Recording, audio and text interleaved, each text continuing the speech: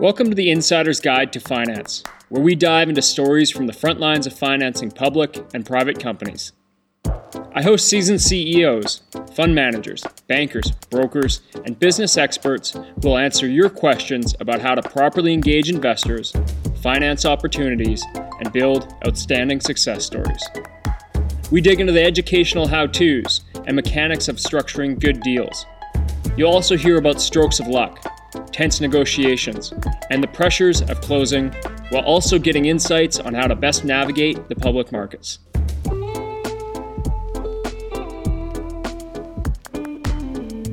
Welcome back to the Insider's Guide to Finance. In today's episode, we hear from Taylor Thoen, founder and CEO of Business Television, or BTV. Taylor has grown BTV to a point where she has licensing and distribution deals with the most recognized business channels across North America. I asked Taylor to come to the show because I wanted to get her perspectives on marketing public companies and engaging investors. She's been doing this for over 20 years, so she not only knows the media industry, but she also knows how public companies should be planning and executing their investor marketing programs. We talked a lot about what's core to her business, and that's video. But we go further than that. Taylor gets into marketing strategies, how to find angles for your investor narrative, and how you should be measuring the effectiveness of your marketing companies or the marketing service providers you're working with. Now, to give you some perspective, in Canada alone, there are over 500 press releases a day from public companies. So how are you going to stand out and be heard by investors? Listen into this interview so you can get some great intel and hear from Taylor about what you can be doing to step up your marketing game. Enjoy the show.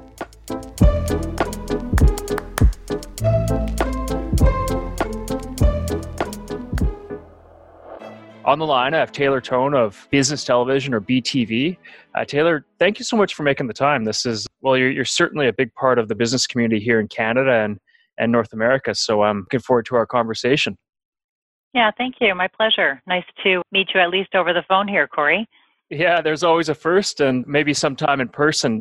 You know, I thought this would be a great interview considering the amount of time you've been working with public companies and the work you've done in growing BTV. So what do you say if we start off with a summary of yourself, a bit of an elevator pitch about you and BTV and really the business you've built there?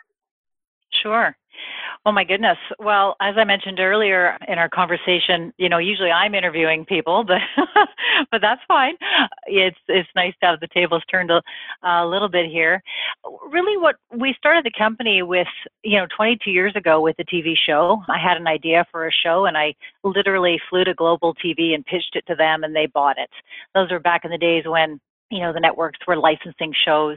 And now that TV show is longest running business show in Canadian history.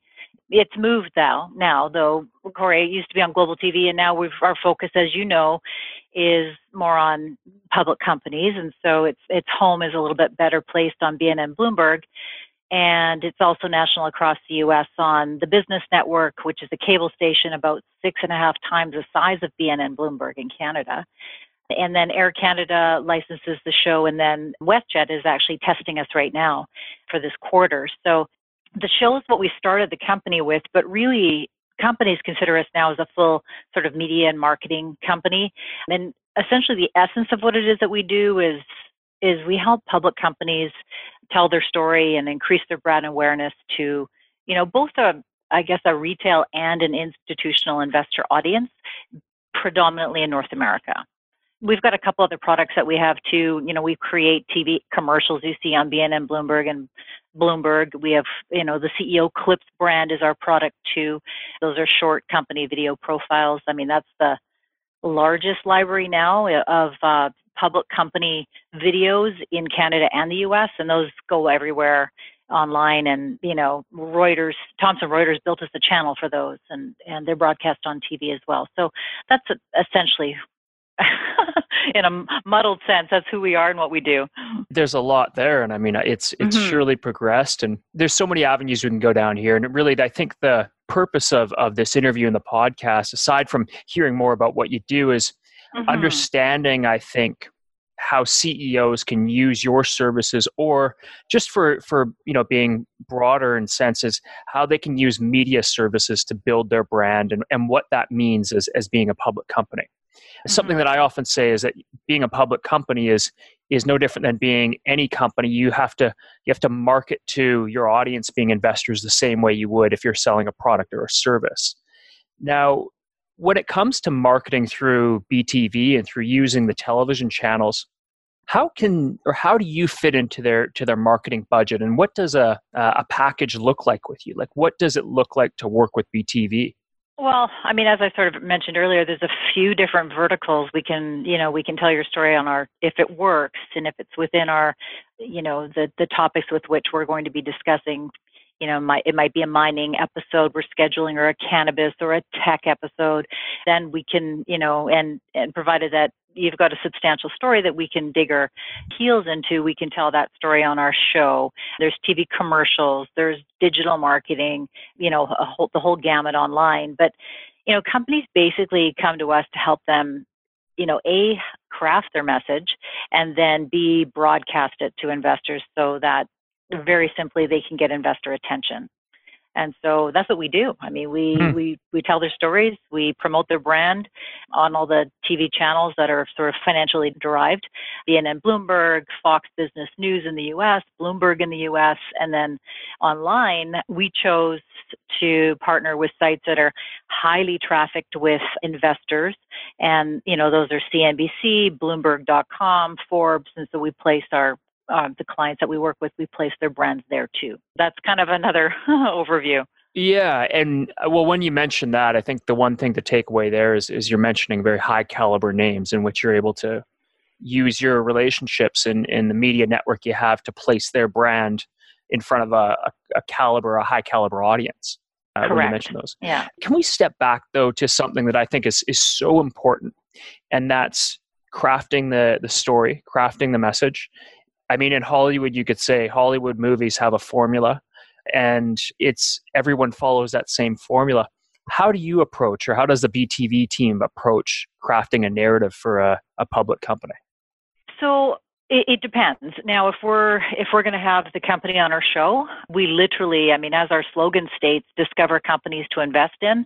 We don't have you come into a studio. Our camera crews go directly to the company's business. And we'll film at their manufacturing facilities, their mine site in Peru, their grow in Guelph, Ontario. We did a bunch of filming in Colombia for a fantastically innovative cannabis pharma company. And so what our objective is to go there. So that's first and foremost, that's really different about our show. So then from there, we get the footage, but we also interview typically the CEO, and they tell the story. So we don't craft your story, they tell the story, but we make it look good because we've got the footage and we put it all together, and our writers, will select the clips that are the most eloquent and tell the story in the best way. But we don't muddy their message. They tell their story. And so really our BTV show is a platform for companies to share their story in a professional way. I gotcha. And do it, with what is arguably the most powerful form of media, being video.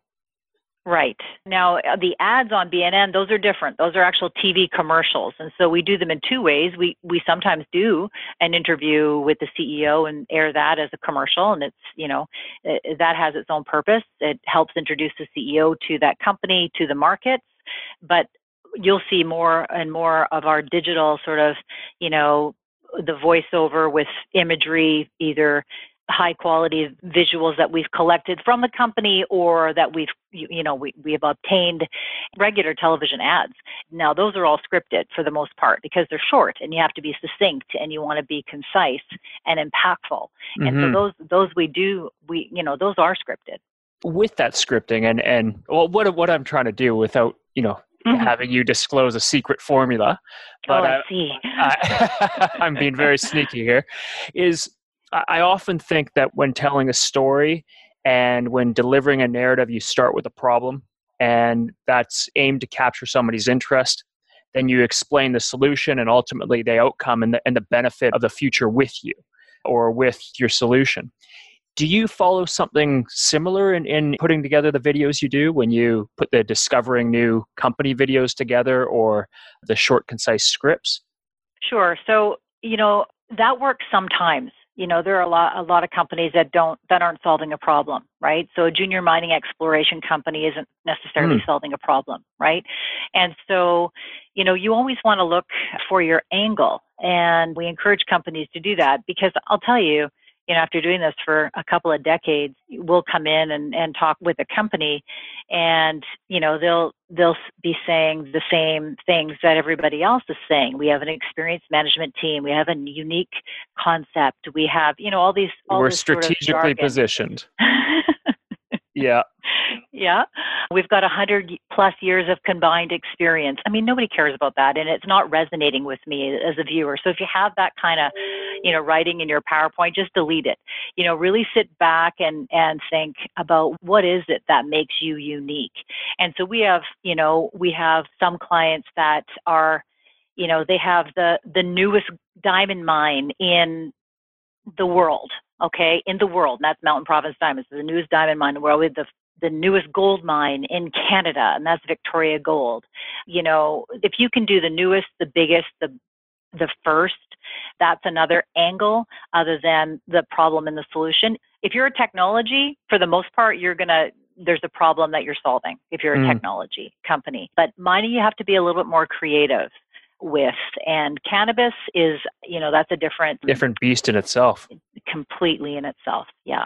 That's an interesting one because I've often thought that it's really hard to find an angle for a mining company. I mean, where do you speak to the team and some unique differentiator there, or a story which you could build on to show the culture that is different from somebody else? I'm throwing things out, but to find that angle, for example, for a resource company, and it being that something that you can really hold on to as the newest, the biggest, the only, is I see where you're going there, because it's and it's hard to find these to really hold on to. Well, and if you don't have that, then there should be either yourself as the CEO or somebody on your board or a strategic advisor of the company, and this is often the case, that has a compelling story. So, on our team is the guy or the gal that, founded the XYZ copper project in Peru that was, that everyone's going to recognize. There should be some form of success there because, we're mostly talking here micro cap and small cap companies who are trying to get their story out, but never forget that the investor bets on the jockey too, right? They're looking at what's that background and why should I invest in this guy or this gal? And so that needs to be told in here too. Right. Now, I'm thinking of questions and I'm vying from my list here, so I hope you're okay with that. Something I'm going through with a current client, the company is growing to a point where I don't want to say we're growing beyond needing retail investors. I don't believe a company will ever not need its retail investor audience. But in the way we're approaching the copy and the message we're delivering, the goal is to start speaking to a more sophisticated institutional audience. Have you experienced that with your clients? And what does that look like when you need to start to transition your message across the services and the messaging you're providing for your clients? Well, so there's two things here. I mean, there's, the company wanting to attract that institutional audience, Corey, and then there's the reality of the institutions even caring. I hear this often from clients that'll be, a 50 million market cap company, and they're trying to attract, the institutions, and they're spending time and effort in the US, for example, at trade shows and in meetings with institutions and with funds who really can't touch them until they're 100 million market cap or more, and they're at 50. And so really, the message really is, talk to the audience that can buy you today. Spend a little bit of time on that bigger audience, because don't blow your budget there, because you're going to have a finite budget. And you mentioned mCloud. They spent a lot of time on retail in the beginning, and now they're shifting their focus because, well, they're in real revenues now.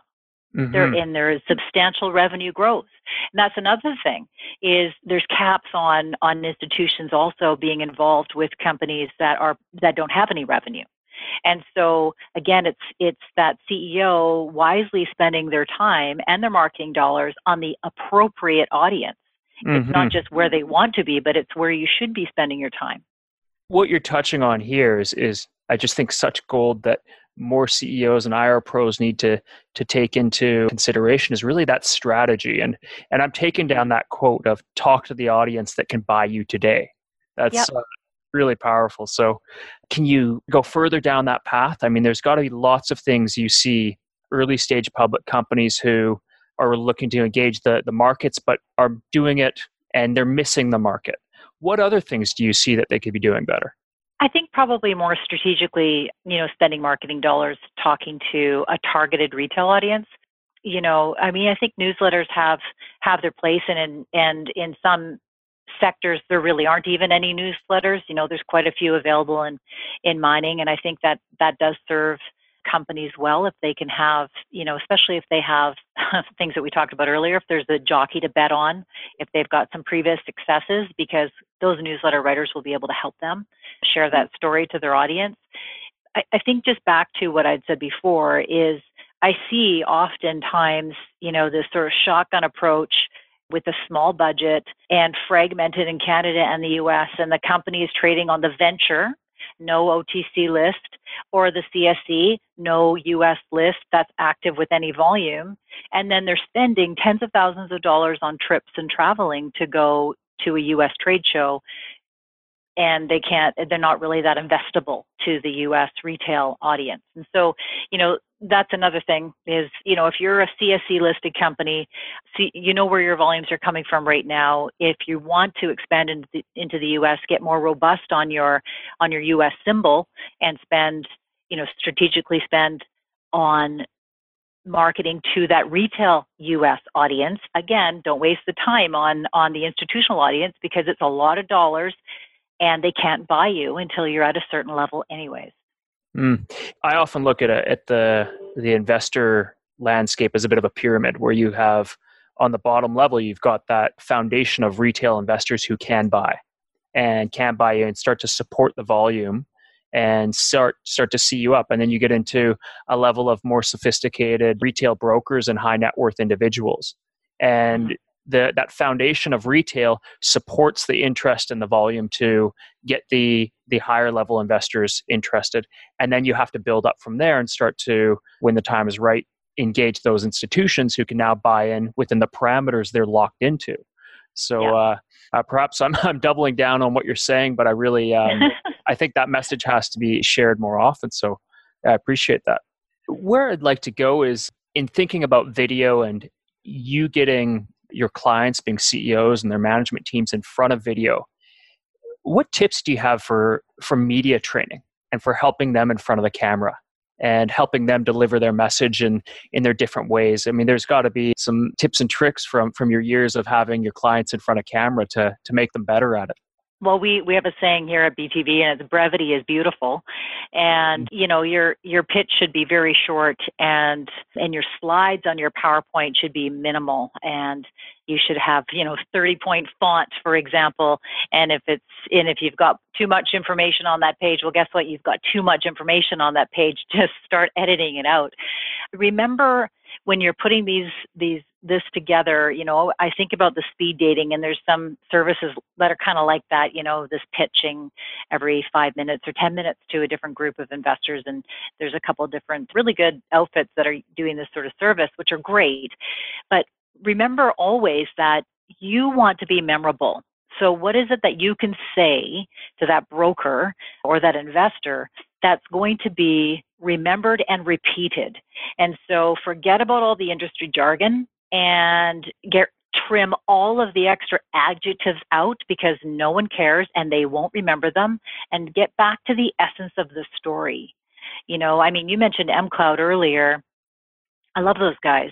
They help Fortune 500 companies save real money on their energy.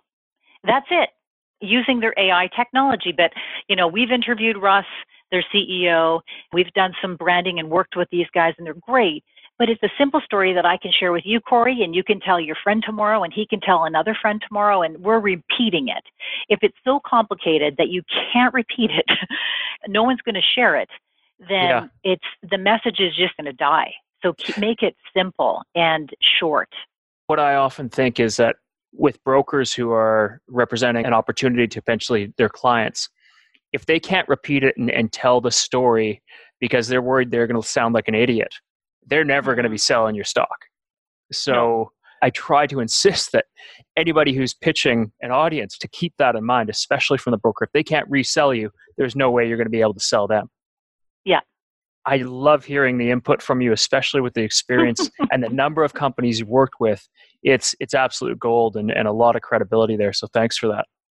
Oh, my pleasure. Where to go now? I think there's a lot of different questions to be asked, but something that I did want to touch on, and I think that there's a lot of similarities here, is perhaps when you're looking at marketing of a product or a service, what similarities are there that can be carried over to investor marketing? I think probably the biggest similarity, if you're comparing it to sort of like regular consumer marketing, if say, the executives have been involved in that landscape and now they're in with a pubco, is the use of video. That's probably, the biggest similarity is that both of them would use video. We have this, it's such a powerful fact. It was done with Forrester's research that it's on my signature line on my email, and you probably saw it when you sent me a note for the invite, but it's 1 minute of video equates to 1.8 million words. So not to forget that video is the biggest form of engagement out there, and it's the fastest growing segment online. So use video, but that's the biggest parallel I would say is the use of video.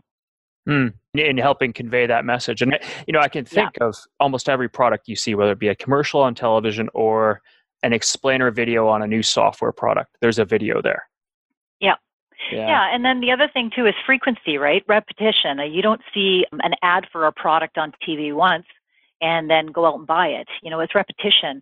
You might see it in 4 or 5 different places, and that's sort of like your laws of advertising, right? It's sort of 6 to 7 touches, and that doesn't mean 6 to 7 maybe times that they've seen you on TV, but different touches. So if we're talking a public company, there's different initiatives that the company should engage in. Like, we are rarely the only thing that a company does. We're part of a marketing strategic plan, and I encourage them to do that. I don't want them to spend their entire marketing budget on us because we hit television and online, but there's other great places where they should also be. Like, they do need to do some investor shows and some one-on-ones and some broker meetings and some traveling. They do need to do those things, right? So the repetition, like, not to expect to be on TV for a week and all the investors in the country are going to remember you next month.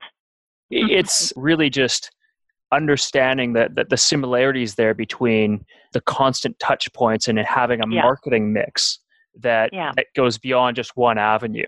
Conferences won't do it for you, or just BTV. I wish I could give you the plug, but it won't do it for you either. No, all of these things are helpful, but I always say that marketing is a process. It's not an event. I always say that because I've just seen too many times where, I'll hear a CEO say, well, we're going to try this show in New York, and then next quarter we're going to try something else. And I think, you're wasting, put the effort out there, do it consistently and strategically, and you'll have much, much better results. Consistency is really the key to success in marketing. Now, do you have any examples of companies that you've seen who have just been outstanding in this? Examples of some of the things they do as part of that consistency? So we don't consult with clients and sort of get a whole, sit down with them and find out all the different things that we're doing, but we do ask them what they are doing so that we don't have overlap, and we do recommend. But if we're sort of, again, sort of staying within the sweet spot here of micro cap and small cap companies, which is for the most part, that's our client, that's our niche audience. We hit the mid caps as well, but not the large caps. We don't work with them, quite frankly, because they're not really looking for the larger retail audience that we do serve. We do hit the institutions because, for example, BNN's playing at Canaccord's office right now, but the larger audience is definitely retail. But I think the trade shows, as you mentioned, the one-on-one type meetings are really good too, where, you're at an event and you'll talk to, 20 different people in the day kind of thing, or a day and a half. Those are effective. We've heard good feedback from our clients on that. Digital marketing, which we got into about 2 years ago, and that's a whole nother area, and that's super effective because not all investors are watching financial television networks. They're online getting their investment advice and then their investment news from the likes of, CNBC and Bloomberg.com and some of the other big sites, the Toronto Stock Exchange. And so we're there too. And those are, different layered approaches, flying to, meet with very strategic brokers and boutique houses that have invested in similar companies to yours are also really powerful for clients. There's a whole bunch of things, Corey. As you know, you're in the business. All the different things they could do. Podcasts are a good way to reach people too. Well, I always, don't trust me. Listen to what Taylor's saying, or listen to what, Yeah. I'm just here to ask questions. But it gets back to what I said earlier, though, really. I believe marketing is a process, right? And it's a layered approach. And, some things are going to work a little bit better for you. And then next year, they might not work as well for you. So you do need to change it up and try new things, and the same thing doesn't always work for a different sector. The mining and the tech and the cannabis and the biotech, there's still individual silos. It's not the same recipe for all the different sectors.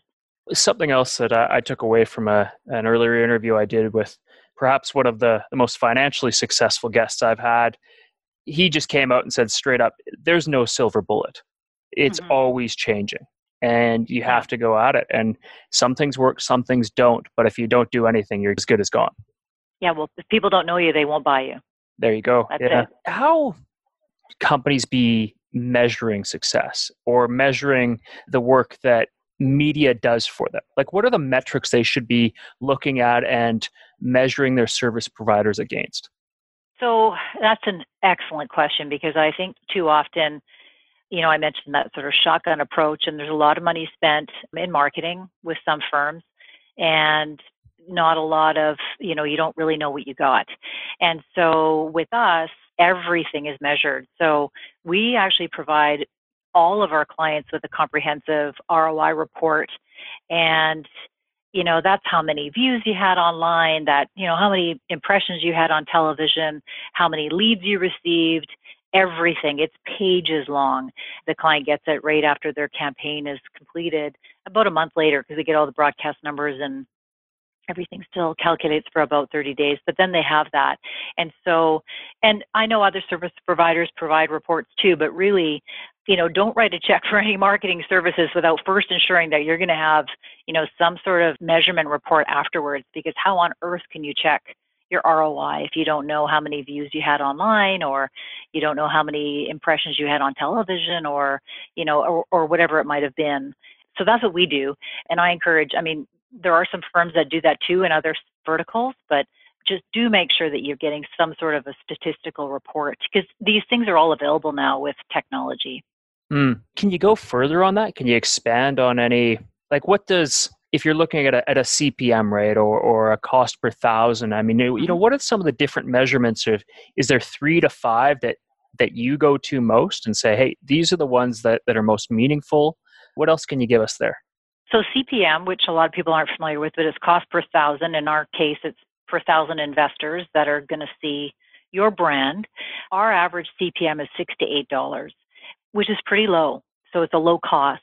I know some of our competitors in other verticals have a CPM of $20 to $25 per 1,000 investors, which still sounds low, but $6 to $8 is lower.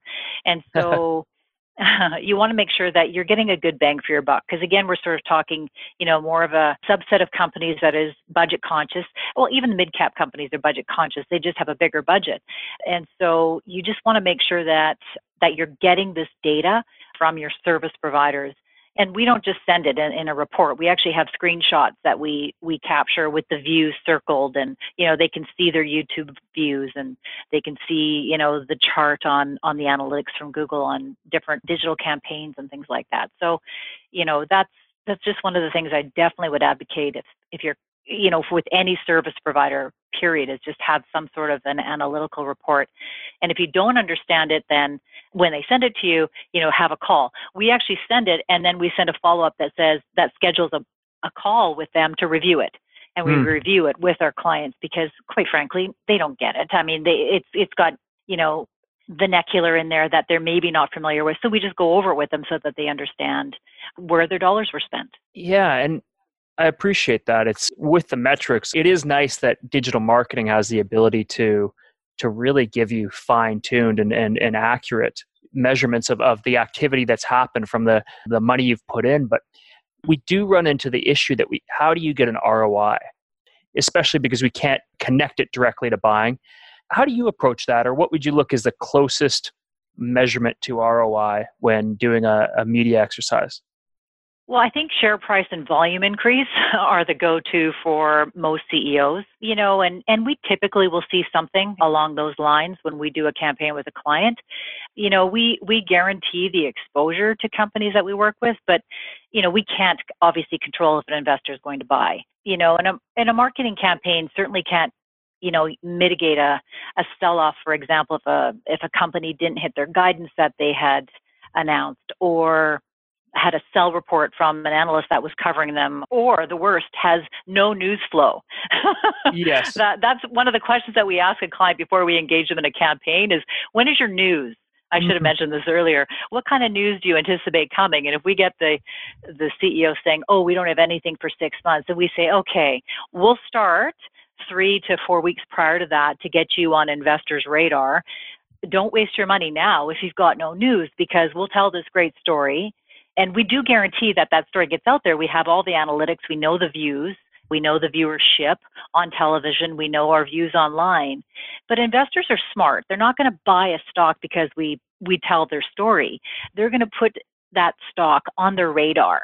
And now it's on the radar. And so the company's job is to make sure they have news. And then what happens is then the investor starts to buy because they're interested in, we just create interest. I always say, our job is to have the viewer who's an investor lean in and raise their eyebrows. If we do that, we've done our job. Your job is to make sure you fulfill your business plan. Do all those things you said you were going to do, have some catalysts that they can get excited about, and they'll start to buy the story. Yeah, I see what you're saying there. And that was actually the word I was thinking was catalyze. The news will catalyze the story that you're putting out there on behalf of the client. Oh, 100%. So, but the other thing too is you might hear this, and we certainly have heard this over the years, and this is just an inexperienced CEO saying, well, after this news, we're going to then do a campaign. The problem is if you do the campaign after the news, and there's no subsequent news, then what happens is there's no sort of exciting catalyst with which then the investor will buy. And so the best, most opportune time is, like 3 weeks before that news is coming. Get on investors' radar. So they're waiting for it. Their eyebrows have been raised. They've leaned in. You're on their radar. And then you come in with your news. You've signed a deal with IBM or whatever a Gold Corp invested in your company, whatever the information is, or you had a big acquisition that you've done. Now they're going to start to buy because they're going to start to see that your chart going up. And now they're going to start to buy. And so, it's sort of understanding the dynamics of the best time to spend your limited marketing dollars as well. Awesome. I really enjoy your enthusiasm about this and the advice you share from, being in the trenches and actually helping companies through this. Something I didn't really fully appreciate was how you started BTV, and taking us down another path here, if it's okay. What I wanted to ask you is, some 20 years ago, you went and pitched this business television show concept to Global, and they bought into you. They took a bet on you, and here you are today. With the time that we have left, can you take us back there and tell us what that was like, and tell us what the growth of your company's been like? That's it's a cool story that I don't think enough people hear. Oh, you're going back now. So we're going back 22 years. I flew to Global TV. I met with a fellow who was the national programming director. His name was Howard Slutskin. And I walked into his office. We had an appointment, of course, and I walked into his office with my, VHS tape of my pilot episode, which I had, funded myself. And let's see, on that first episode, we had Blends Coffee and Comtech Industries, and there was a couple. It wasn't all public companies at the time. It was more, three business stories, but it was the same show.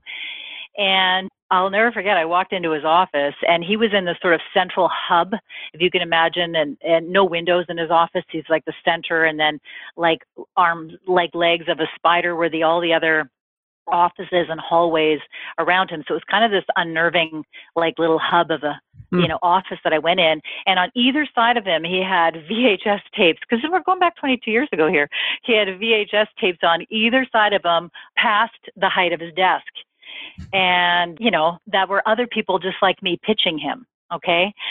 And I looked on either side and I kind of smiled and I said my pitch. I don't remember my words at the time, but I was good.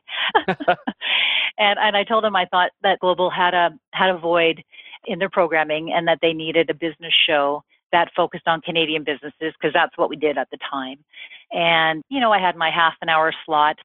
And then I remember, he sort of smiled at me and nodded, and I left his office and I thought, okay, I'm shaking my head thinking I'm on the plane now coming back home to Vancouver, and I'm thinking, okay, he's got all these tapes on either side of him. Why is he going to pick my show? And so I came home and I thought, I've got to be memorable. How is he going to remember me? So I went to Kmart, because that was actually a store here at the time. And I bought a hunter green blind, like for a window. And I sent a thank you note thanking him for his time and again reiterating why he needed this business show, because, this is like going to be the best business show in Canadian history. And I couriered him this thank you card that also said in there, I'm enclosing a blind because I'd like it for your wall because I believe you need a window. And so I sent that to him with the thank you card the very next day after I had arrived.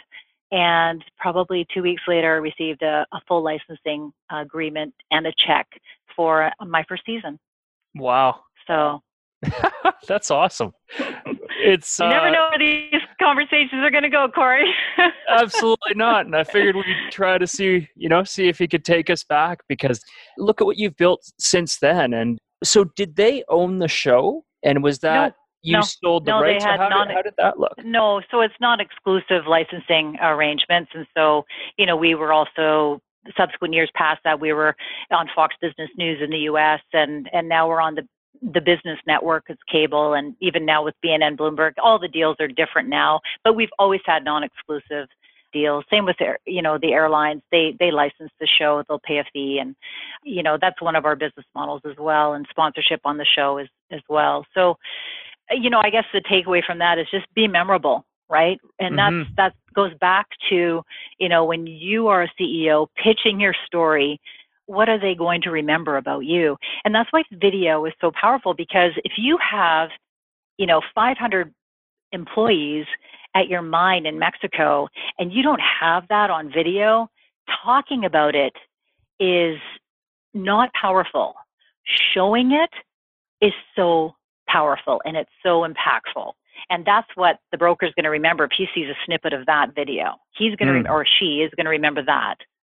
1.8 million words. 1 minute of video. Yeah. You got it. So what's next for BTV?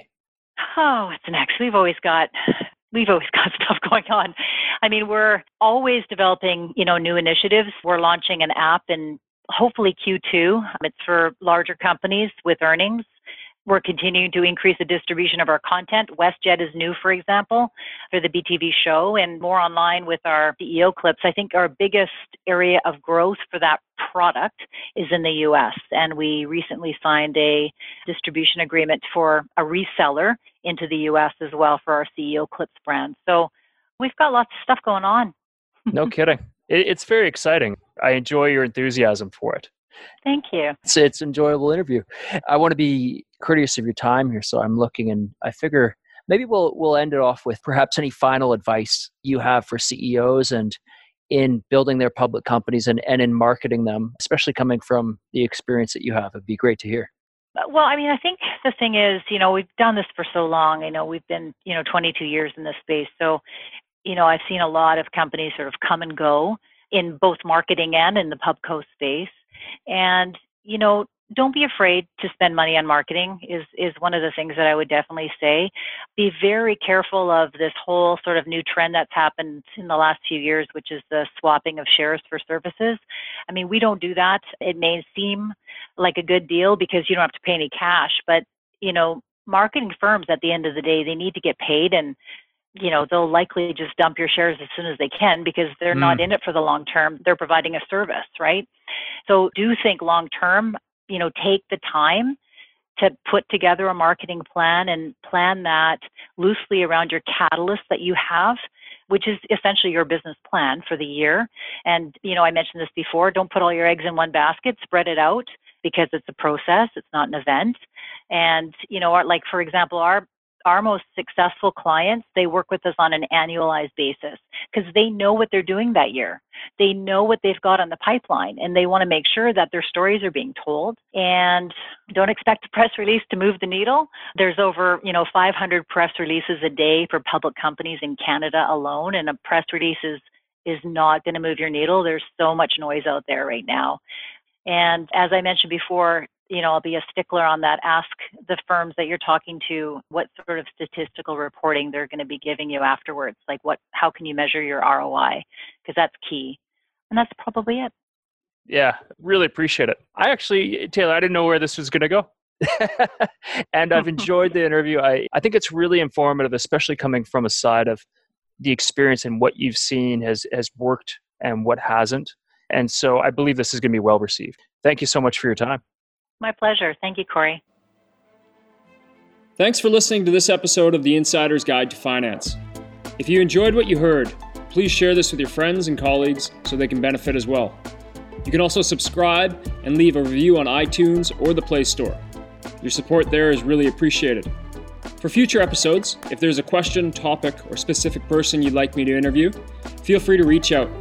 You can connect with me on LinkedIn or through my website at creativereturn.ca.